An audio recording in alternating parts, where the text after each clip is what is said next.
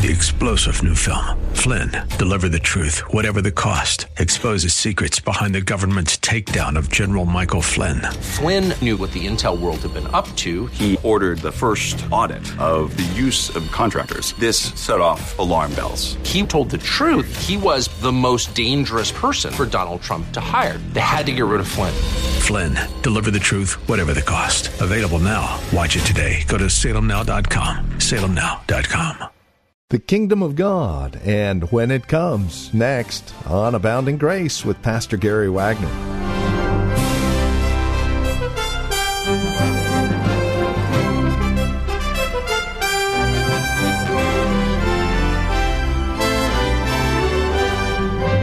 Here in Luke chapter 17, verses 20 through 37, Jesus talks about the second coming, and he foretells when it will be, or what it will look like anyway. We would invite you to join us as we examine this passage together in a message simply entitled The Significance of Jesus' Visit to Jerusalem in 70 A.D. With this edition of Abounding Grace, here's Pastor Gary Wagner. Jesus went to Jerusalem just before his death. And Luke continues in our text to mark the fact that this is the last phase of Jesus' life. He's on his way to Jerusalem to die, to accomplish the salvation of his people. But Jesus also went to Jerusalem after his resurrection. And he did so in a mighty display of his power to prove that he alone sits at God's right hand by destroying Jerusalem for its unbelief. And that is the background of our text that we are looking at today. This is another one of those difficult passages to interpret. I read, and I read, and I read, and I read.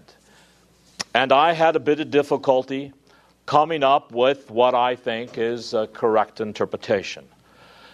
But I am a bit confident that I was successful because after reading Matthew Henry's commentary, he actually agrees with me, as well as I had the pleasure to listen to a couple of sermons over the last week and a half that confirm that what I have to say others agree with. So, what makes this passage so difficult is trying to figure out what Luke's time frame is. What event does this passage make reference to? Is it truly referring to the destruction of Jerusalem in AD by the Romans, which brought the Jewish nation to a violent end? Or does it refer to the second coming of Christ at the very end of history, as many truly believe? And what is the biblical way of trying to come up with the answer? Because it all depends on our conclusion as how it should be applied to our lives. So in order to answer these questions and figure out to which event it refers, we must do two things. We must interpret Scripture by Scripture, and more particularly interpret this text in light of a previous text that we've already studied in Luke 12:35 through 59. That talks about the coming of Christ and what that meant in the Gospel of Luke. And then secondly, we must carefully examine the text before us for any details that might specify what event is being considered. So what I am doing now is showing you how I interpret the Bible and prepare a sermon. It's actually how we should all interpret Scripture to try and come to a conclusion concerning a certain passage. So, let's begin to interpret Scripture with Scripture. Back in chapter 12, verses 35 through 39, Jesus is concerned with his disciples being ready and prepared for his coming. And if you remember, when we looked at that passage, we saw that in Luke, the coming of Christ and the coming of the kingdom of God are inseparable. They are connected, and they actually refer to several things. The coming of the kingdom and the coming of Christ refer to his incarnation. They refer to his victory over Satan in the wilderness. They refer to his resurrection, the day of Pentecost, and his coming to Jerusalem in 70 AD to destroy it. They also refer to him coming to a church through the preaching of the word by the power of the Holy Spirit to bless his people. They refer to his providential intervention into life to defeat his enemies and to rescue and exalt his people. And ultimately and finally, they refer to his second coming at the end of the world. So what I want us to see now, before we go on, is that the coming of Christ can refer in the book of Luke to Christ coming to Jerusalem to destroy it. Not coming literally and physically to destroy it, but coming invisibly and providentially to destroy Jerusalem in 70 AD by the Roman armies. Why?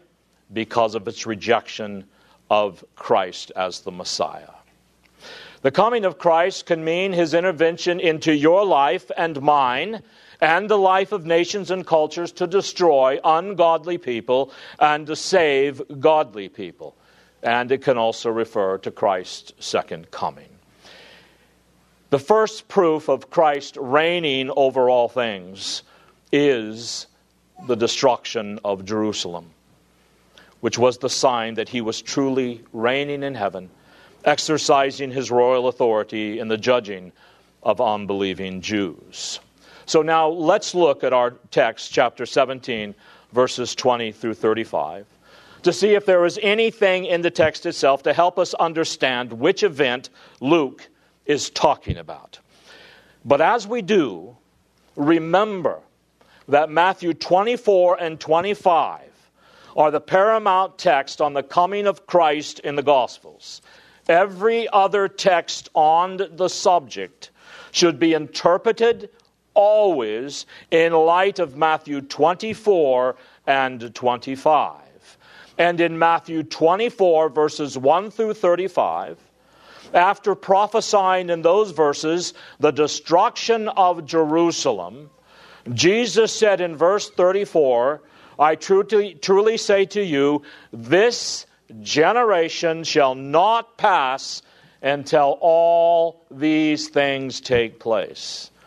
And that tells us that everything he has just spoken about in the first 33 verses relate not to some future event like the second coming, but something more like the fall of Jerusalem that would take place in the lives of the first century hearers. Then, in verse 36, you have a transition in Matthew 24 to a new subject in his message. And it begins with a very strong conjunction in Greek, but, in which he switches his subject from the fall of Jerusalem. He's finished with this subject now. And now he is talking about the second physical coming of the Lord Jesus Christ at the end of history. And he goes on with that through 24 to Matthew 25:31, and he says, when the Son of Man comes in glory, and all the angels with him, then he will sit on his glorious throne. Now, if you happen to have Matthew 24 in front of you, notice that in verse 22, he describes the events surrounding the fall of Jerusalem. Now, this is important. It may at first sound boring, but we have to cover this stuff to help you understand the fall of Jerusalem. And in verse 22, he describes the events surrounding the fall of Jerusalem as those days, plural. Then in verse 36, he speaks of the second coming of Christ as that day and hour. But he speaks in verses 1 through 35 of signs of a local disaster. And he says, head for the hills. Get out of town. This is going to be a terrible situation. The answer to the disciples' question in verse 3, when will these things be, has reference to Jesus' statement in verse 1, where it says, not one stone here at the temple in Jerusalem shall be left upon another, which will not be torn down.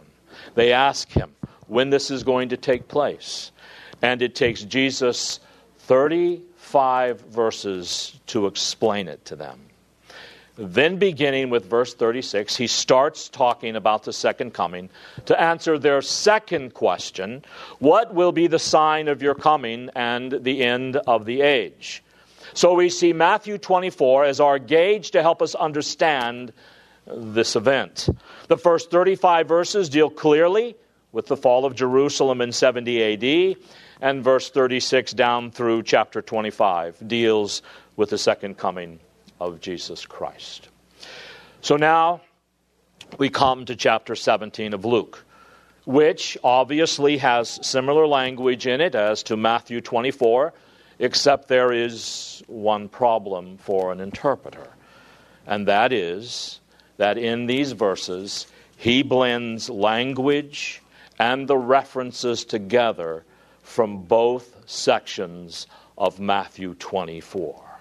That is, he takes some of the language of the first 35 verses dealing with the fall of Jerusalem and some of the language dealing with the coming of Christ, and he blends them together, speaking of the same event.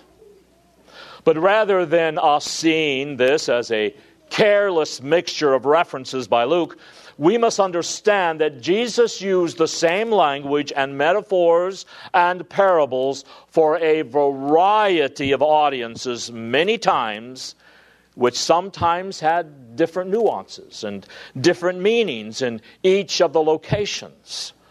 Although he used similar language on different occasions, he did not always intend to give that language the same meaning on some of those occasions. And that is the case in our text. So the question becomes, what do we do? Well, I believe we do this. The language that Jesus uses regarding the fall of Jerusalem in 70 AD, similar to that in Matthew 24, makes it impossible for him to be referring to the second coming in Luke 17.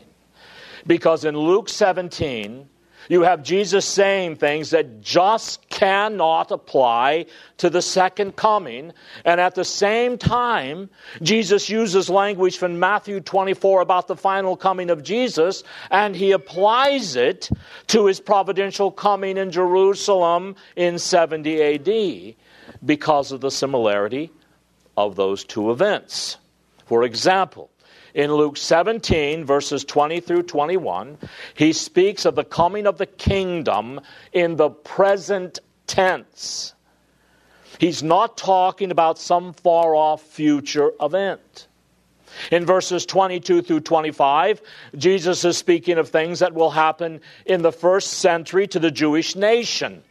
And in verse 26, there is a very telling phrase. He speaks of the day, plural, of the Son of Man. That plural, days, was used in reference to the fall of Jerusalem back in Matthew 24. And consistently throughout Scripture, the second coming of Christ is not referred to as the days of the Son of Man, but as the day of the Son of Man. In verse 31, he warns people to quickly get out of Jerusalem when the coming takes place with its accompanying destruction. That would have nothing to do with the second coming. For what would be the use of getting out of Jerusalem when Christ comes the second time? In verses 34 through 7, after saying, when Christ comes, 2 men who will be in one bed, 1 man will be taken and the other will be left. 2 women will be grinding at the same place, 1 will be taken, the other will be left. The disciples ask the question, where, Lord? That is, where will they be taken? Jesus answers them with a metaphor, indicating that they will be taken to judgment and destruction like the people before the flood and like the people in Sodom and Gomorrah. And then he ends, where the dead body is, there also will be the vultures. There will the vultures be gathered. And the word vulture in Greek can be just as easily translated eagles, which very well could be a reference to the insignia of the Roman army and the abomination of desolation in Jerusalem in 70 A.D. Now, what is the relation? You got to think back previous now. What is the relation between the passage we looked at last week, especially the healing of the lepers, and our text today? Remember, I said a few weeks ago that all of this fits together. So how does last week's sermon fit with this week's sermon? The miraculous healing and saving of the lepers by Jesus is proof positive that the kingdom of God has come into human history. That's what his miracles were self-evident testimonies of. His kingdom has come with all of its rescuing, saving, and transforming power. And now Jesus wants to clear away some popular Jewish misconceptions about his kingdom and the coming of his kingdom, so that they will correctly understand what he is calling people to, so they will appreciate the urgency of the situation that they are in. Now, what misconceptions is he trying to clear away? Well, the majority of Jews in Jesus' day had probably heard or read statements in the intertestamental apocalyptic writings prophesying of an immediate coming of the Messiah that would establish a literal kingdom on earth spectacularly, and which would include the destruction of their Roman oppressors. And the burning questions the Pharisees had was, when will these things take place? And what will be the sign that this literal political kingdom is being set up and the Roman Empire overturned? So let's try to understand prayerfully what Jesus is telling us here as he gives these startling answers to the Pharisees, and then see if we can apply them to our own lives.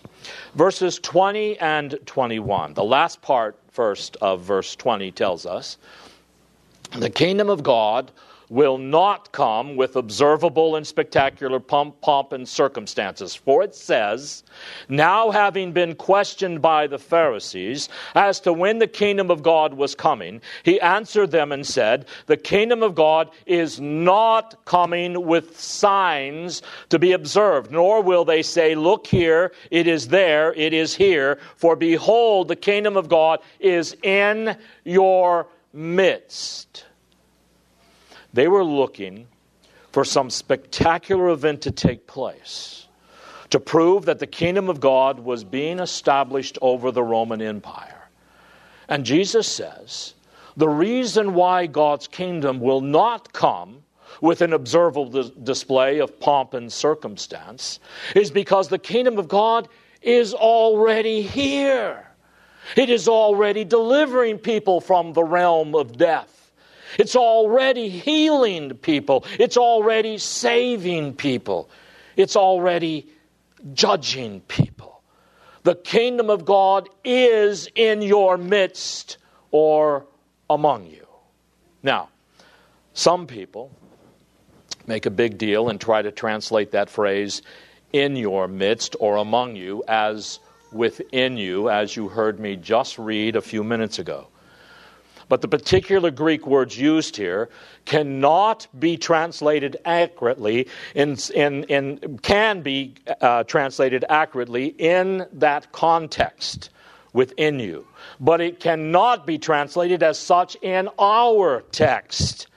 It has to say, the kingdom of God is in your midst, and not the kingdom of God is within you, because the kingdom of God was not in the heart of the Pharisees to whom Jesus was speaking. It was not in their hearts. They were in rebellion against him. So what Jesus is saying is there will be no external signs to attract people's attention. The kingdom of God is already in the midst of you. I'm here, said Jesus. Matthew Henry said, The person of Christ and his disciples is proof that the kingdom of God has come, and the Pharisees did not perceive it. It was as Jesus was saying, the kingdom of God is among you, and you're not even aware of it, unquote. You are not aware that it's already begun to be set up in your midst, Pharisees. The gospel is being preached and is being confirmed by miracles. It is being embraced by multitudes of people so that it is in your nation, but not in your hearts. Therefore, Pharisees, repent or perish. And that still applies today, by the way. It is here, just as, if not more so, as it was in Jesus' day. It is here, not in spectacular happenings, but in the quiet, secret transformation of human hearts from within, which transformation does sometimes have very dramatic effects. Then in verses 22 through 25, Jesus tells them that the perfection of the kingdom that you're looking for is not close at hand. Completion of world missions and persecution must come first. Let's look at verses 22 through 25. And he said to the disciples, the day shall come when you will long to see one of the days of the Son of Man, and you will not see it. And they will say to you, look here, look there. Don't go away, don't run after them. For just as the lightning, when it flashes out of one part of the sky, shines to the other part of the sky, so will the Son of Man be in his day. But first he must suffer many things and be rejected by this generation. Now notice what he says in verse 22. The day shall come when you will long to see one of the days of the Son of Man, and you will not see it. Now, remember how we are interpreting this passage. We are interpreting it as a key, linking it with the fall of Jerusalem. There will be a time when you long to see Jesus come, along with all the events that take place with reference to the fall of Jerusalem, but you won't see it. Now, what's going to happen at the fall of Jerusalem that they long for? It is the destruction of their apostate enemies, the destruction of their Jewish persecutors, and the beginning of the massive movement into the kingdom of God that would continue for centuries, so that people, as we learned a few Sundays ago, would take the kingdom of God by storm. Beloved, that would have been a great day to preach when Jerusalem fell, just as Jesus predicted it, exactly as he prophesied it. Wouldn't it have been great after the fall of Jerusalem to be able to preach the gospel and say, here is proof positive that Jesus reigns, because what he said came true in a powerful way. Repent and believe the gospel, and then watch the people take the kingdom by storm. He says, you are going to long for that day. Days will come for you as Christ's disciples and Christ's church, he says, that as you are faithful in your world mission, you will be under severe duress at the hands of your enemies, and you will long for a foretaste of the coming glory and display of my power in the destruction of apostates and reprobates, while multitudes of people come into the kingdom by faith and repentance. But you won't see them. Now, what's he getting at? The establishment and growth of God's kingdom in the earth is a work that will not be without a great deal of opposition and interruption. Well, this has been Abounding Grace with Pastor Gary Wagner from Reformed Heritage Church in San Jose. As we have closed out our time together today, I would remind you that our desire is to know how this program encourages you in Christ. Now, there are a couple of 3 ways that you can contact us to provide us with this information. And again, it would really encourage us a great deal if you'd take a moment and let us know how the program is encouraging you in your walk and relationship with the Lord Jesus Christ. Here's how to contact us. Phone number is 408-866-5607. That's 408-866-5607. Our website, where you can drop us an email and even learn a bit more about us, is reformedheritage.org. And then, of course, you can write to us at PMB, that stands for Post Mailbox, number 402, 1484 Pollard Road, Los Gatos, California. The zip code is 95032. Now, there is another way you can contact us, and this would be the best of all, especially if you're not involved in a church at this time. Plan on visiting. Let us fellowship face-to-face, as it were. We meet at Lone Hill Church, 2 in the afternoon on Sundays at 5055 Lone Hill Road in Los Gatos.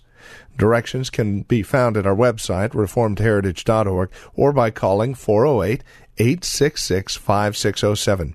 By the way, copies of the broadcast are just $5. Mention today's date when you contact us, and we'll get a CD out to you right away. Thank you for joining us today. Until next time, God bless.